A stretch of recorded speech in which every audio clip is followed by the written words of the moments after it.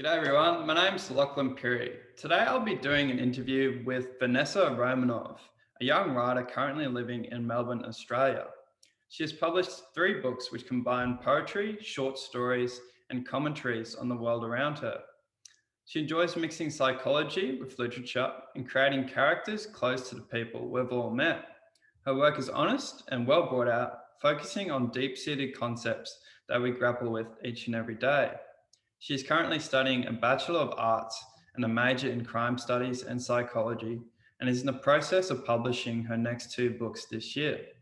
Whilst writing and studying, she also works in cosmetics and has interests in baking and making her own bookmarks. Also, just before I start this interview, I just want to let you know that the volume goes up and down quite a bit because the volume on my computer is much louder than Vanessa's. My voice cuts her off a few times, so many apologies for that. I hope I don't annoy you guys too much. But anyways, I hope you guys enjoy this video and don't forget to like and subscribe. Enjoy. Um, so do you have a particular genre that you focus on? So usually I would write poetry, but like in like the third and fourth book, I've touched into like commentary. So how I see myself, I see myself as a bit of a reporter, reporting on like what's going on in the world, what's happened in history, what's happening in philosophy, what's happening in basically every aspect of the human life. Yeah. And so your 2 recent books, The Dark and the Beautiful and Men's the Human, do they relate in any way, or do certain characters appear in the books? They do relate in terms of themes, pretty different, but also similar. Uh, there's a Easter egg in the Men's the Human from The Dark and the Beautiful. So if you want, you can investigate for yourself. But they're both pretty similar in terms of like the themes of death and like life and love, lust, all that. Yeah. So it's similar but different at the same time. Yeah. So tell me a little bit about the characters that you created in your first book, The Dark and the Beautiful. Did you model them around everyday people that you come across with, various character traits and stuff?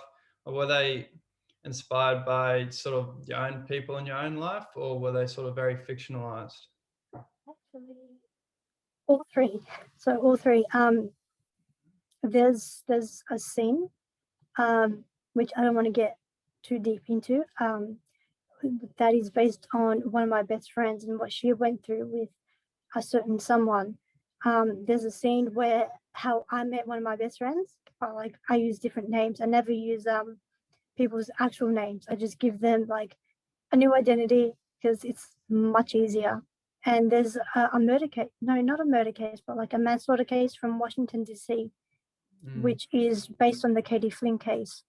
If you want to know, Katie Flynn was a 7-year-old girl who had her head decapitated in a limousine back in 2005. And because of that, it changed the drink driving laws in Washington, D.C.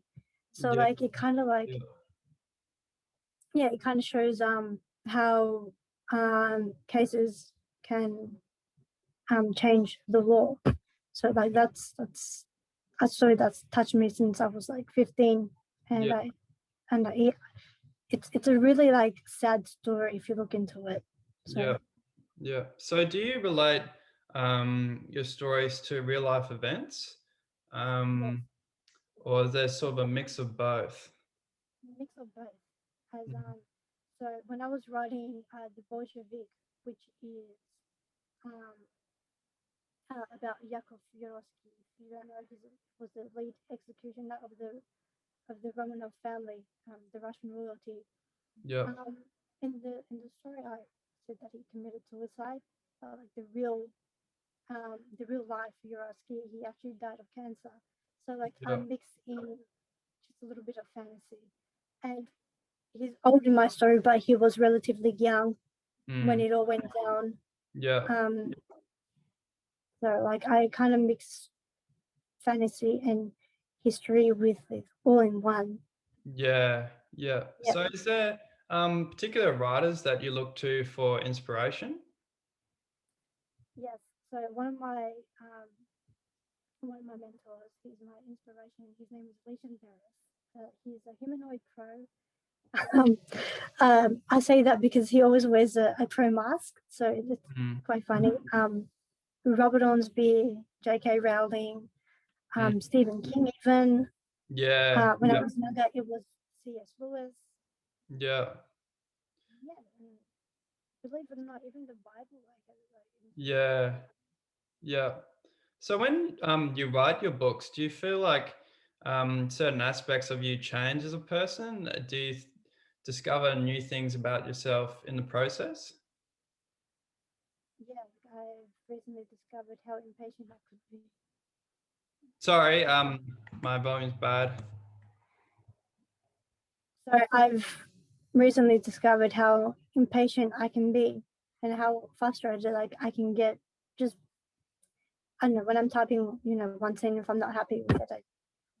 Yeah, Uh, yeah, yeah, yeah. I tend to be like that as well. I'm a bit of a annoying perfectionist in my work. yeah, And yeah, you just sort of you have to really take yourself out of that mindset to get back into writing. And yeah, that's one of the big things in writing that you sort of have to overcome, which is perfectionism. yeah. Yeah, because the writing process can go on for years and years, and it all can just be done, within 12 months. And yeah, that's one thing that I'm really I struggle with certainly. And so coming to back to that point, are you sort of a planner, or do you sort of sit down, let it rip, let your creative mind go wherever, or do you sort of want to have a game plan to start off with? So before The Dark and the Beautiful, I was writing a crime thriller called In the Name of Religion, and I tried to like plan out the scenes, what religious leader was being charged, and I just sorry, excuse me. And I just like couldn't like deal with it. Like I don't know, it just didn't work for me. So um, when I was compiling The Dark and the Beautiful, it was already there. It wasn't planned at all. So I just put it all together, and here we are now. Yeah. So I know from experience that all writers go through a period of self-doubt. Have you ever felt that your work is not up to the standard of being released? By me showing it off to like close friends and my boyfriend. Like Yeah, I just have that doubt in my head where I'm like, oh, is it good enough? Is it yeah, yeah, sharp? Is it what is it? Yeah. yeah. So I'd like you to take me back to the moment. You've done all this work to publish these two books. You've Mm-hmm. done all the editing for them, and well, the whole marketing and publishing journey as well. What was it like to hold the first physical copies of your books, particularly the first one? Oh, wow. I don't know. I don't know. It was like a dream come true. I remember holding it, and I just kind of blank out because Yeah, yeah, at the age of 10, I've wanted to publish something, and mm, when you have it in your hands, it's like, my God, did I really do this? yeah, Like, I don't yeah, know. It came as a bit of a shock to me when yeah, I published it, like through Amazon. I cried all night. But yeah, like to actually physically hold your own book, I was just in shock. yeah. So, are you looking for writing to be like a full-time sort of gig for you? Or is it just sort of a hobby type thing? So in a perfect world, yes, I would, but realistically, I can't. So I kind of was really Yeah, lucky. yeah, Uh, I'm doing this degree. Sorry, I'm losing my voice. I'm doing this degree so I can work within the Australian justice system. So because I have an interest in working within the court, yeah, particularly becoming a clerk. For those who don't know what a clerk is, it's those ladies that type up the cases. So I find that really interesting for me. So that would honestly be like a dream that not a dream, sorry, it would be a career that I would like to get into. Yeah, yeah. So, what would you say would be a top tip for anyone looking to become an author, particularly, starting out from rock bottom? What would you say would be your best advice? Have patience. Yeah, Have patience. Keep doing what you're doing. For me, when because The Dark and the Beautiful contains poetry and short stories I wrote from when I was 16. So yeah, like from the ages of 16 to 23, like that was just something that I was collecting. And I just like, you know what? I'm gonna put it into a book. Whatever happens, happens. mm, And there we are. So yeah, yeah. I know, So, just have patience, keep persisting, and have faith in yourself. yeah, yeah. So tell me a little bit about your third novel, which is called Intellectual Conversations and Observational Thoughts. Is this similar to your previous two novels, or does it cover sort of different themes and characters? It covers different themes. It covers history, religion, Yeah, a bit of like human interaction, psychology, biology, which is something that I never touched on before. yeah, And it's more of like a conversational starter, like into the seven deadly sins or yeah, like pictures. I don't know. That's like I said for myself, I see myself as a reporter. So I'm yeah, reporting yeah, yeah, on like certain topics that I tend to find interesting and what I've noticed around me. yeah.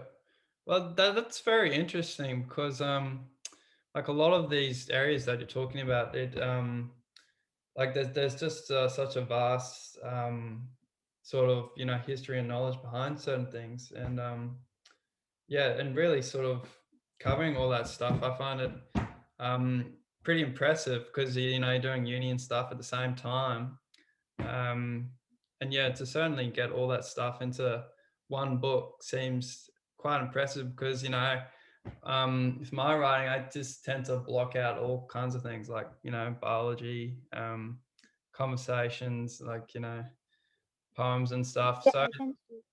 Sorry. yeah, it's a very impressive mix that I see in your books, and that just leads me to my next question. What's some of the amazing feedback that you've been getting from your books?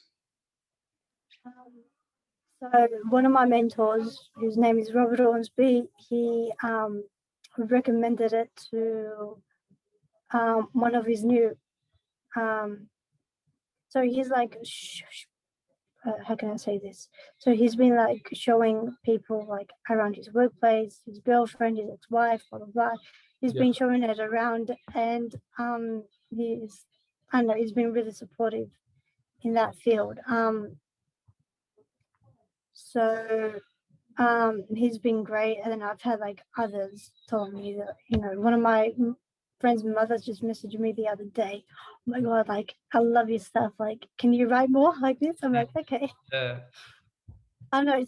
It's a bit of a reward to know that people actually love your work. yeah, yeah. So just to finish, sorry, go ahead. Um, so on a side note, so my boyfriend's mother, she knew I was a writer. So one day he was like leaving some of my books on his bed. She took it, she starts reading it, and like he comes home and she's just like, oh my god, like wow, she's talented. Don't let her go. Oh god, it was. And I had a bit of a laugh when he was telling me. So Yeah, yeah. Sorry. So finally, I'd love for you to share with people how they can get in contact with you, and what's the best way to get a hands-on copy of your books. so um, if you're not from Australia or the Southern Hemisphere, I suggest that you go and get a copy of my books from Amazon. However, if you're in the Southern Hemisphere, because Amazon has trouble like sending things off to Australia, I've had major issues with Amazon in the past. So this is why I use a third party to Yeah. like bring my physical copies to Australia.